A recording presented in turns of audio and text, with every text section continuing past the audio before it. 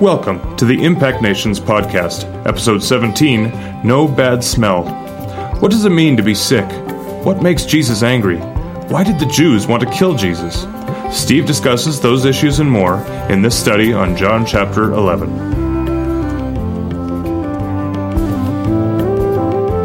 So we're going to go through about 4 different sections of chapter 11. And if somebody, as usual, somebody with a loud voice could read chapter 11, verses 1 to 7, that would be terrific. Who wants to go for it? Now a certain man was ill, Lazarus of Bethany, the village of Mary and her sister Martha. It was Mary who anointed the Lord with ointment and wiped his feet with her hair, whose brother Lazarus was ill. So the sister sent to him, saying, Lord, he whom you love is ill. But when Jesus heard it, he said, This illness does not lead to death. It is for the glory of God, so that the Son of God may be glorified through it. Now Jesus loved Martha and her sister and Lazarus. So when he heard that Lazarus was ill, he stayed 2 days longer in the place where he was. Then after this, he said to the disciples, Let us go to Judea again. Super. Thanks, Cookie. Thank you. So we're going to move toward how we can concretely apply the passages that we're going to look at tonight. We're not going to go every verse. Usually we do. We're going to just hit some different key verses within this chapter. This miracle is the climax of John's 7 signs or 7 miracles. Remember, we had the first one was the water turned into wine, etc. So this one, the raising up of Lazarus, foreshadows, of course, Jesus' own death and resurrection. This chapter, I think, more than any other chapter, maybe except chapter 18, but this chapter profoundly reveals both the humanity and the divinity of Christ. And there's a lot of overtones, as I keep saying week after week. John is very careful how he structures this, and if we're not careful, we could miss some of these. And right from the very beginning, the very first phrase, now a man was sick, Lazarus from Bethany, the village of Mary and her sister Martha. The word sick, the translation that Cookie read said ill, is asthenes, and it means to be sick, to be feeble, but it also means to be weak, to be powerless, and it also means to be weak in means, i.e. poor and needy. Isn't that interesting? And the word asthenes can imply a handicap. All right? Isn't that interesting? And now it gets even more interesting, because the name Bethany literally means the house of poor or the house of affliction. Mm-hmm.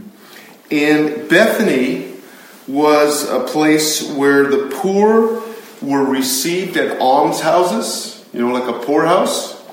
And also the sick went to Bethany to receive care, including lepers. And it was somewhat like a sanatorium. Now, listen to this. So it's a place of the poor. And remember in Matthew 26, when Mary pours out the perfume and the disciples get offended. And Jesus says in Matthew 26:11, the poor you will have with you always. Right? A verse that we know. But the context is he's saying it in Bethany. He's saying it in a place where the poor come to and gather. Mm-hmm. So we see in the Gospels that Jesus had been to Bethany many, many times. Almost certainly staying with this one family of perhaps his closest friends. It's interesting, none of them were his disciples, but they were his friends.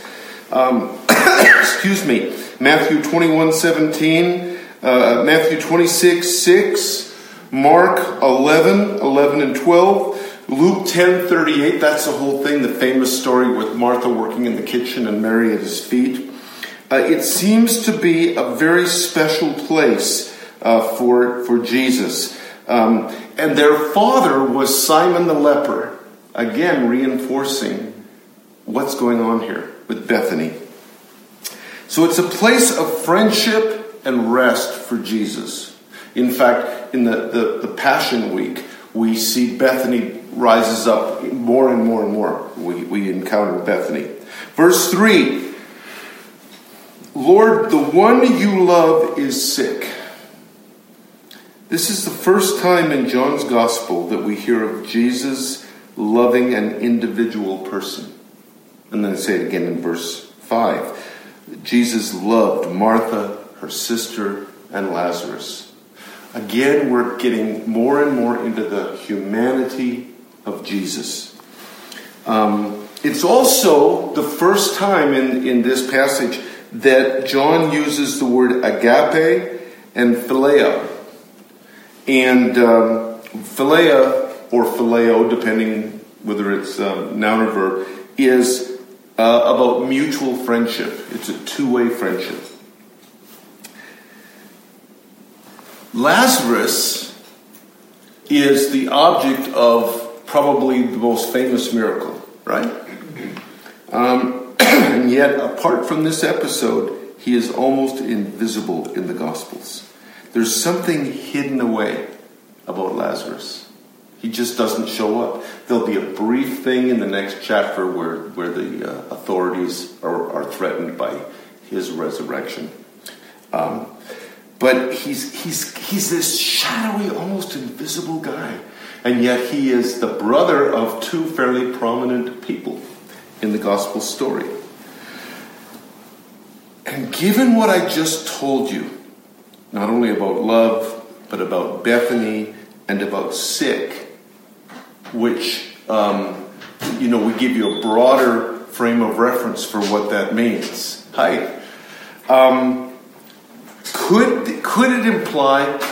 Could John be implying something here that Jesus comes and visits? This is a family he has a relationship with. But he's coming to this house of affliction, this town of affliction and poverty. Could it be that he comes and visits and cares for an infirm man, maybe even a handicapped man, this shadowy character of Lazarus? It's just a supposition, but it's worthy of thinking about. Because again, John's so careful in his language. So clearly, as they appeal to him, the sisters are drawing upon a relationship that Jesus already has that's filled with tenderness and affection. Verses 6 and 7, they appeal to him.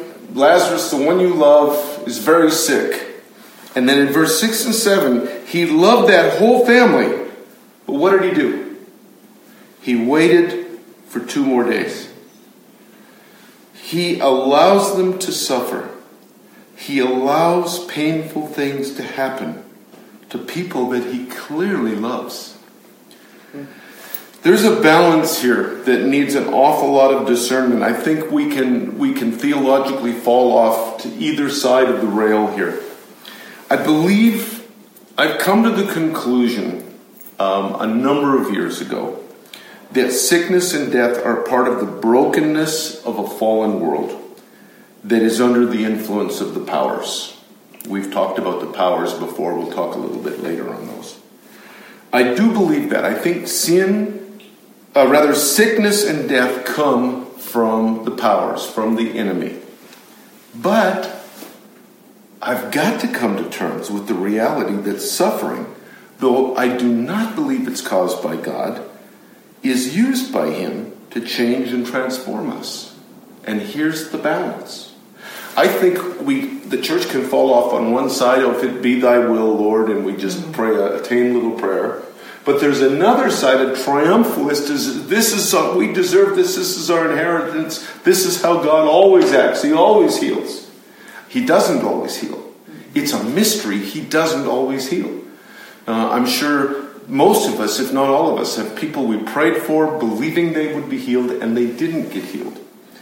But I think that very sickness and disease doesn't come from God. It comes from the evil one. We'll look at this a little bit more later. So why did he wait for 2 days? I'll bet you we've all wondered that. Why did Jesus wait for 2 days? Well, now we're back again into the area of speculation, because John never says this is why Jesus waited. But I think, knowing the nature of his relationship with the Father, I think he was praying. I think he was waiting for the Father to specifically guide him. Remember earlier, his brothers said, well, why don't you go to Jerusalem to the festival? And he said, no, I'm not going. And then later he went. I think he got guidance from the Father. We're going to see, just before he calls out to the tomb that Lazarus is in verse 41, he's going to say, Father, I thank you that you heard me. I think he was not referring to just that statement, that short prayer. He was referring, I think, to his 2 days of seeking the Lord. We're going to jump down to verse 17 to 27. Is there somebody with a good loud voice who could read 17 through 27, please? Steve, I have a comment on here from Karen Fritsky. She says, just a thought. According to Eastern Orthodox Church tradition, sometime after the resurrection of Christ, Lazarus was forced to flee Judea because of rumored plots on his life and came to Cyprus. There he was appointed by Paul and Barnabas as the first bishop of Kition, present-day Larnaca. He lived there for 30 more years, and on his death was buried there for the second and last time. Well, just a little... That's an interesting thought, because I just was reading archaeology that claims they, in 1920-something, claims they found his tomb in Bethany. But let's see, who knows? That'll be a good question to ask the Lord. But thank you for that, Karen. And anybody else who's got questions or comments, do what Karen just did. So could somebody read 17 to 27, please? I am the resurrection and the life. So when Jesus came, he found that he had already been in the tomb 4 days. Now Bethany was near Jerusalem, about 2 miles away. And many of the Jews had joined the women around Martha and Mary to comfort them concerning their brother. Now Martha, as soon as she had heard that Jesus was coming, went and met him, but Mary was sitting in the house. Now Martha said to Jesus, Lord, if you had been here, my brother would not have died. But even now I know that whether you ask God, what you ask God, God will give you. Jesus said to her, your brother will rise again. And Martha said to him, I know he will rise again in the resurrection and the last day. And Jesus said to her, I am the resurrection and the life. He who believes in me, though he may die, he shall live. And whoever lives and believes in me shall never die. Do you believe this? Thanks, Dana. Okay, so we now know Jesus arrives, but Lazarus has been in the tomb, which, by the way, almost certainly was a cave, but was in the tomb for 4 days. And in that climate, that meant profound decay. It actually starts usually after 2 days. So as soon as Martha heard that Jesus was coming, she went to meet him. But Mary remained seated in the house. That's verse 20. It's interesting, as I read different commentators, there's so many interpretations of this. They either say Martha is impulsive, or Martha's full of faith, and Mary didn't have as much faith. There's all kinds of things. We have no idea. I just want to make that clear. But we see once again kind of a reflection of the story in Luke 10, right? Where Martha gets to work and Mary sits and listens. Excuse me. Now this has been a fascinating exchange for years for me that Martha has with Jesus. He says, if you'd been here, my brother wouldn't have died. But even now I know that whatever you ask. Okay, so she says the right thing. The first thing is maybe even a little bit accusatory, but Jesus responds and says, your brother will rise again. And she says, well, I know he'll rise on the last day. Now, she says, I know that whatever you ask for, that will happen. That's a good example of a common type of faith in the church. She said the right thing. In a few minutes, we're going to see that there probably wasn't much substance to that. But she wanted to say the right thing. But this is what is fascinating to me. She's comfortable to look at the past. She says, if you'd been here 4 days ago, my brother wouldn't have died. And he says he's going to rise up. He's going to live. And your brother will rise again. But what she does, she hears that and she pushes it into the future. She doesn't say, he will. She says, I know he will on resurrection day. Right? And I think this is a classic example of what happens in the church. I think that we either tend to be comfortable with the past. We get together and we'll sometimes sitting over a cup of coffee, we'll get talking about the good old days, depending on what our tradition is. I used to have friends back in the 70s, and the good old days were 1948 because that was the latter rain movement. And I'm with friends now, the good old days is Toronto in the mid-90s because that's the Toronto Blessing, or Brownsville because that was their tradition. Or the other part of what the church does is they push things into the future. I know it's hard now, but there's going to be change. It's going to be better. Either eschatologically, they say Jesus is coming soon, or there's going to be breakthrough in the future. We have so much trouble dealing with the tension of the already and the not yet of the present. And I just have always seen this exchange as a classic example of that. If you live in the past or the future, theologically, you break that tension. But I don't think that tension is meant to be broken. So, Jesus invites her to look into the future. Your brother's going to rise again. But then in verse 25, I am the resurrection you're talking about. I am the future. Jesus has brought the future into the present, and he's about to demonstrate that truth. This is probably the greatest of John's 7 I ams. We've talked about that. I am the bread of life. I am the light of the world, etc. This is a profound one. We're going to get 2 more I ams in the next few chapters. But this is huge, right? I am the resurrection and the life. I don't think I've ever been to a funeral that I have just been in the pew that I haven't heard this scripture read at a funeral. I am the resurrection and the life. This is an I am that the unchurched know, that people just know. It has entered our culture. So, in verse 32 to 36, now Mary comes. And she says the very same thing as Martha. She says, Lord, if only you'd been here, my brother wouldn't have died. But there's an incredibly different response from Jesus. Is it because she said it in a different way? Is it because she was weeping? We don't know. But his response is 2-part. Number 1, he feels indignation or anger, because the word, and it depends on the Bible you've got in front of you, that says deeply moved or troubled means inward commotion. There's an anger that's going on in him, rising up. And it seems to me there's nothing to be angry with Mary about.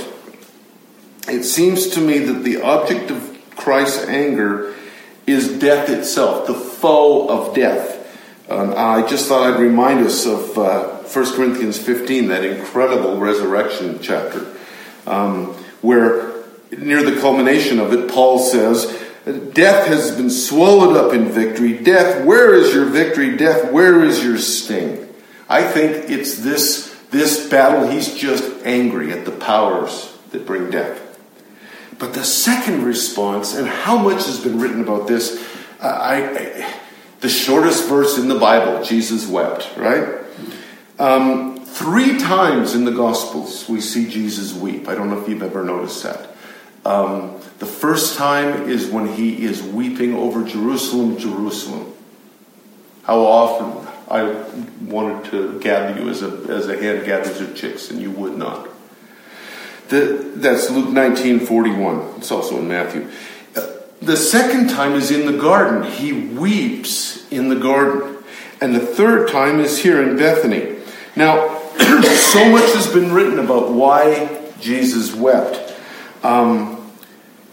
All we can do again is surmise. There's a lot of guessing going on for us in this passage tonight.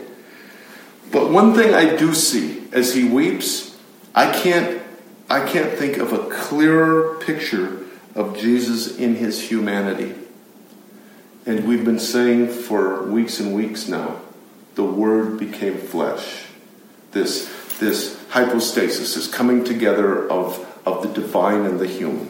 And here we see his humanity. And there's a few reasons here. He is confronted personally by the pain of loss because Lazarus is somebody that he loved. He's confronted at this moment with more of a cosmic pain, the pain of all humanity in the face of weakness and death. And this is personified as he's seeing the brokenness and the grief of Mary. Jesus wept. The Logos, the Son of God, the second person of the Trinity, weeps. God weeps with the world. I frankly think most of the world doesn't know that or believe that. They see a distant deistic God. He weeps with the world. And he is God. We've gone over that a number of times. He's not like God. He is God. God weeps. And of course, prophetically, Isaiah 53, that incredible prophetic chapter about the crucifixion of Christ, says he carries our sorrows. So it's interesting. Jesus knows that in a few minutes, Lazarus is going to be raised up.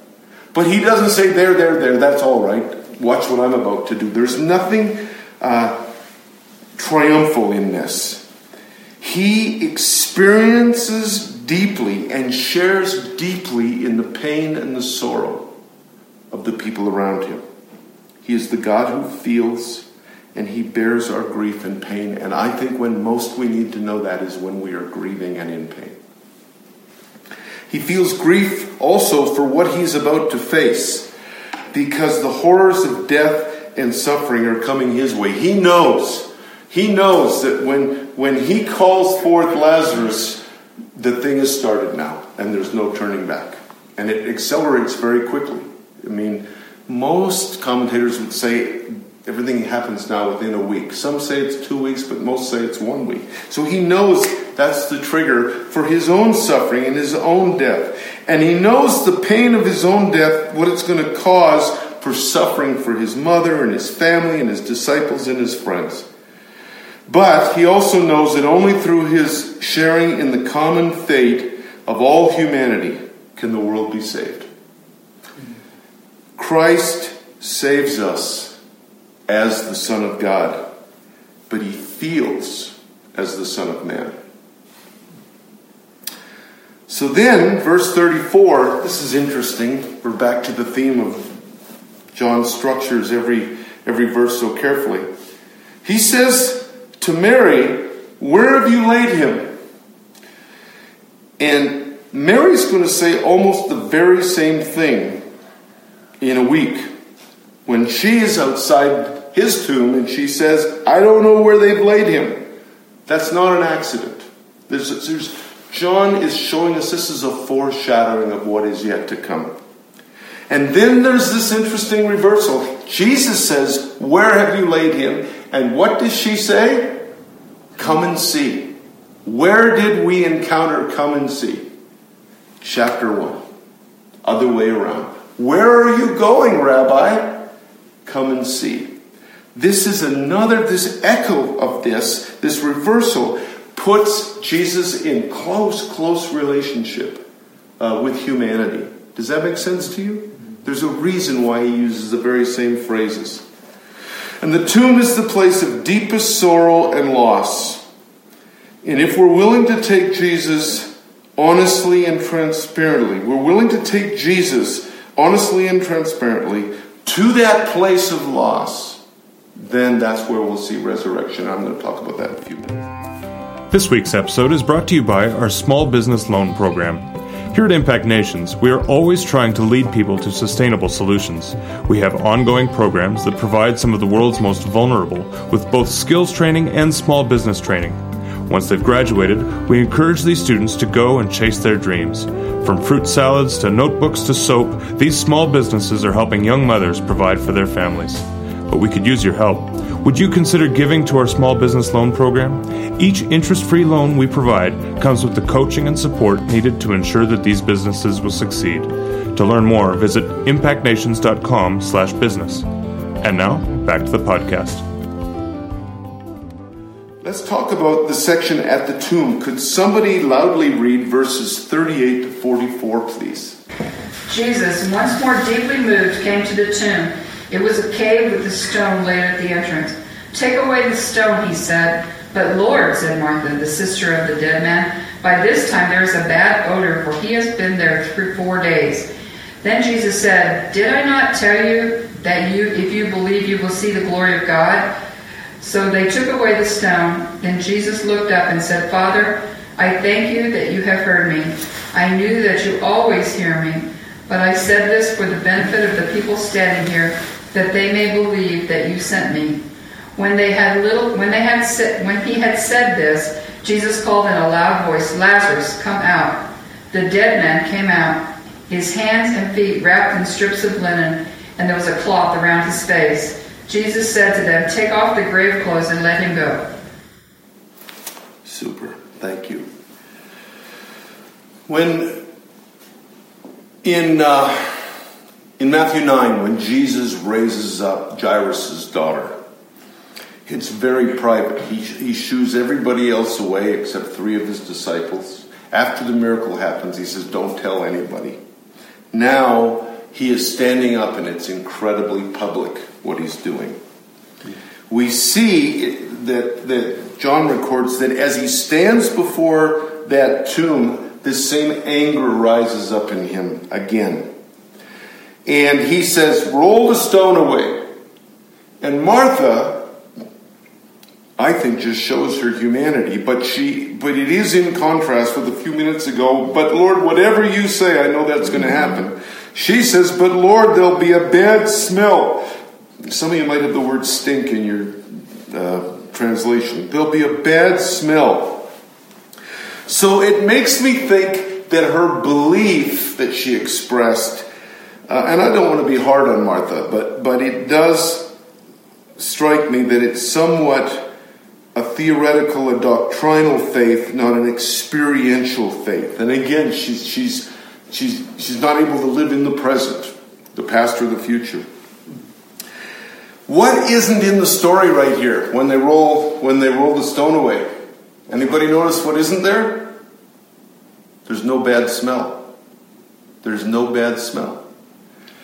So, contrary to the natural process, Lazarus' body has not begun to decompose, though it's been there for 4 days. Could this be what Jesus was asking the Father to do on those 2 days when he was praying? Lord, keep him whole. Father, keep him whole. So I call him forth again. Again, we don't know. But it's very interesting that there was no smell. And Jesus, imagine the stone opens and he goes, "There's no smell." He knows the Father has heard him. And then he says, "Father, I thank you that you heard me." As I said earlier, that's verse 41. As I said earlier, it's not just thank you that you're hearing me at this moment. You heard me. Past tense. I think this goes right back to those 2 days of prayer. So he knows his prayer was heard because there's no smell. And then he says to her, I love this, verse 40. I've loved this verse for years and years. "Didn't I tell you that if you believed, you would see the glory of God?" This is one of the key verses in John. To see God's glory always requires what? You got to believe. You've got to believe to see the glory of God. And this seventh sign is itself the glory of God. So then he says in verse 43 and 44, he says two things. Lazarus, come out. And then he turns to the crowd and he says, loose him and let him go. And we can just picture that. I'll bet we've all pictured that. He's coming out all wrapped up. And so, Jesus, there's a few obvious applications. Jesus calls us back to life when we feel like we've died. Emotionally, relationally, spiritually. And he sets us free from whatever binds us. The sin, the world, shame. It's interesting. He didn't tell Lazarus to untie himself. He said to others, you untie him. He's calling us to be co-laborers. He's calling us to bring freedom and life to other people. Now, could somebody read for me the plot to kill Jesus, 45 to 53? Everybody still awake? Yeah. All right. 45 to 53. Who wants to read it? Therefore, many of the Jews who came to Mary and saw what he did believed in him. But some of them went to the Pharisees and told them what Jesus had done. So the chief priests and the Pharisees convened the Sanhedrin and said, what are we going to do since this man does many signs? If we let him continue in this way, everyone will believe in him. Then the Romans will come and remove both our place and our nation. One of them, Caiaphas, who was the high priest that year, said to them, you know nothing at all. You're not considering that it is to your advantage that one man should die for the people, rather than the whole nation perish. He did not say this on his own, but being high priest that year, he prophesied that Jesus was going to die for the nation, and not for the nation only, but also to unite the scattered children of God. So from that day on, they plotted to kill him. Thank you. So we've got a new character who famously enters the narrative, infamously, Caiaphas, right? Joseph Caiaphas was head priest that year. And this is John's first mention of him.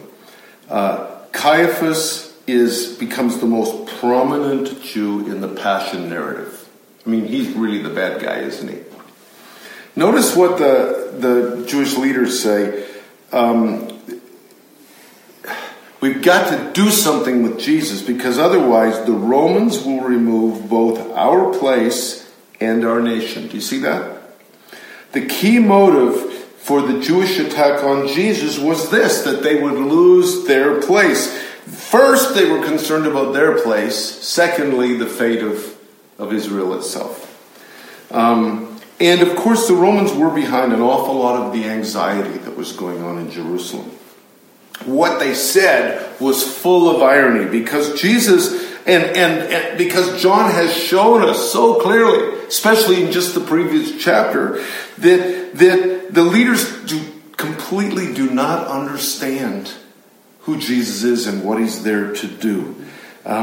He's a shepherd who cares for the sheep, not someone who calls them to take up arms. Right? So it's a very ironic statement for us.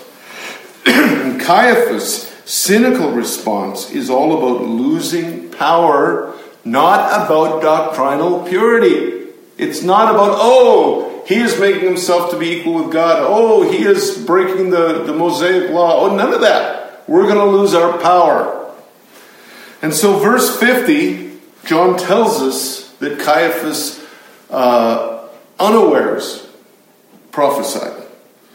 You know nothing at all, nor do you understand that it is better for you that one man should die for the people, not that the whole nation should perish.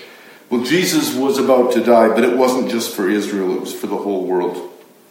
So this scene moves John's narrative very close to its climax. And the way he has structured his gospel, it's like steps going up. I'm going to give you about 5 examples here. John chapter 1, verse 29.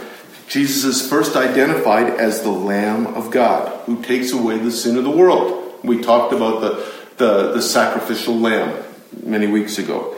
Chapter 2, Jesus speaks of his death and resurrection in the context of tearing down and rebuilding the temple. Chapter 3, he says the Son of Man will be lifted up like the serpent in the wilderness. Chapter 6, he says he'll give his flesh for the life of the world. Chapter 10, which we just covered, he is the shepherd who gives his life for the sheep. What John is showing us with his rising action is that the call on Jesus' life is on a collision course with the powers. And it is an inevitable, unavoidable collision that's about to happen.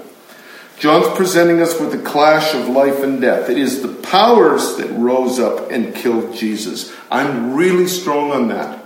Who killed Jesus? It wasn't the Father, it was the powers that rose up and killed Jesus. The powers are very powerful, very rich, very religious, and the institutions they represent and the spirits that operate within them. That's what we mean by the powers. And we talked about this several weeks ago, they're in our institutions, our political institutions, our financial institutions, our educational institutions, and they're all about holding on to power. Jesus was put to death by the structures of political, economic, and religious power, demonic power, but they operate through those spheres. Now the powers know that death and the fear of death is their greatest weapon. This is why they plotted to kill both Jesus and Lazarus. We'll see in John 12. They decided to go after him too. The cross and resurrection is about Jesus breaking into and overpowering a death-filled world. Paul says in Ephesians 4 that Jesus led captivity captive. Famously in Ephesians 6:12, he says, "For our struggle is not against flesh and blood, but against the rulers, against the authorities, against the powers of this dark world, and against the spiritual forces of evil in the heavenly realms." This is what we're seeing, a clash, a spiritual clash. But it operates through religious and socioeconomic and political spheres. So, it's a different kind of chapter, isn't it? We just covered, in terms of print, we covered twice as much as normally we would. But it's because I wanted to get at what can we learn from this? What's going on underneath this? Remember, again, I tell you, John writes on multiple levels. And we can read this chapter purely at a historical level and stop there. Or we can look at some of the symbolism that John presents us with in the way that he tells the story. You know, I was reading again this week. We've talked about the historical critical method, and it's amazing how many evangelical commentators are saying, because I was teaching on the Good Samaritan yesterday, saying there can't be any metaphor, there can't be any allegory, it's just got to be what it is. And that, as I've told you, only began after the Reformation and only really took hold after the Enlightenment.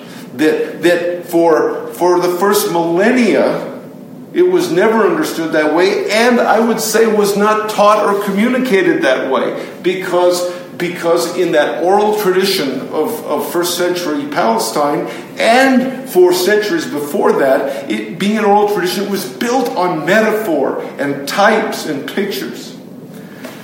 Almost got myself worked up over that, didn't I? So there's lessons in this story. It is more than just a story of Jesus saying, "Lazarus, come forth." Yes, it happened. But John put everything in there strategically. So what can we learn? Well, there's some things that are probably not very mysterious. Each one of us has got dead areas in our lives. And we are caught in a culture, profoundly caught in a culture that is dominated by fear and shame.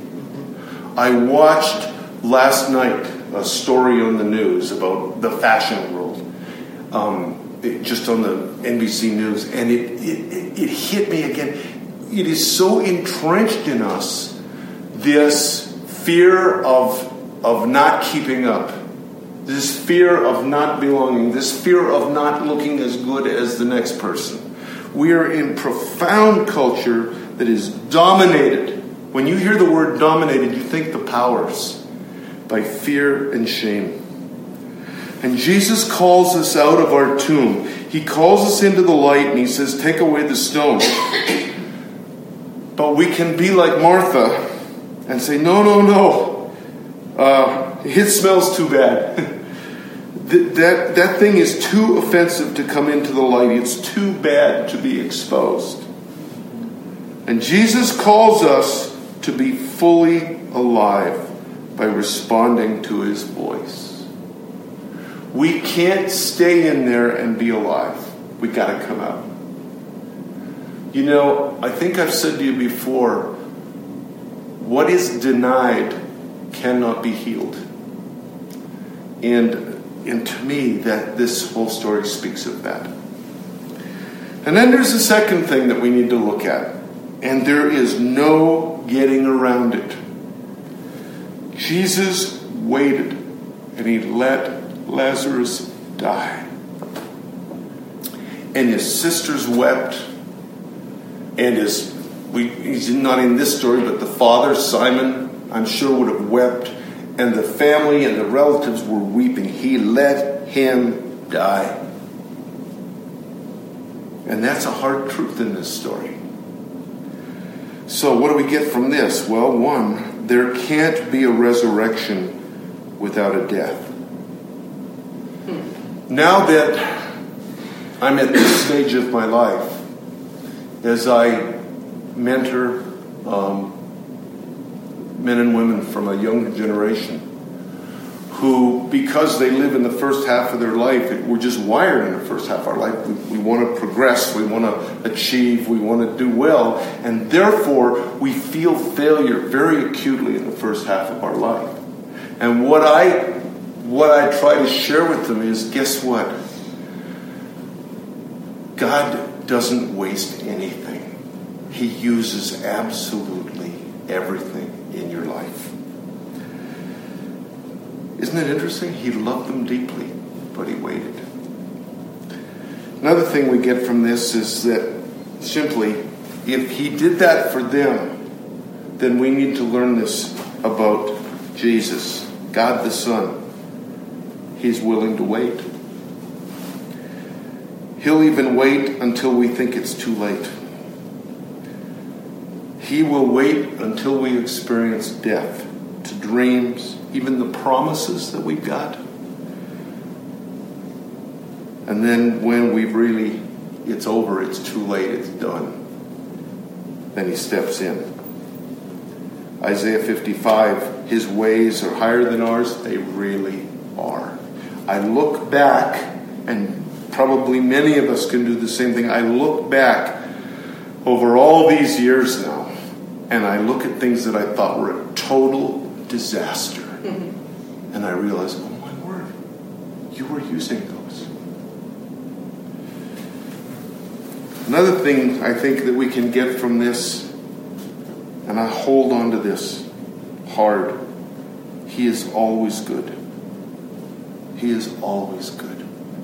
Therefore, he works even the bad things for good. And this requires trust. Christina read yesterday when we were just having our morning quiet time. We both read Bibles separately, but she said, and she read Proverbs 3:5. Trust in the Lord with all your heart and all your ways, acknowledge him. He will make your path straight. She didn't say it as fast as that. We live in a time where in the church, in too many ways, there's an implied gospel that is about my success and my happiness and my fulfillment, what is good for me.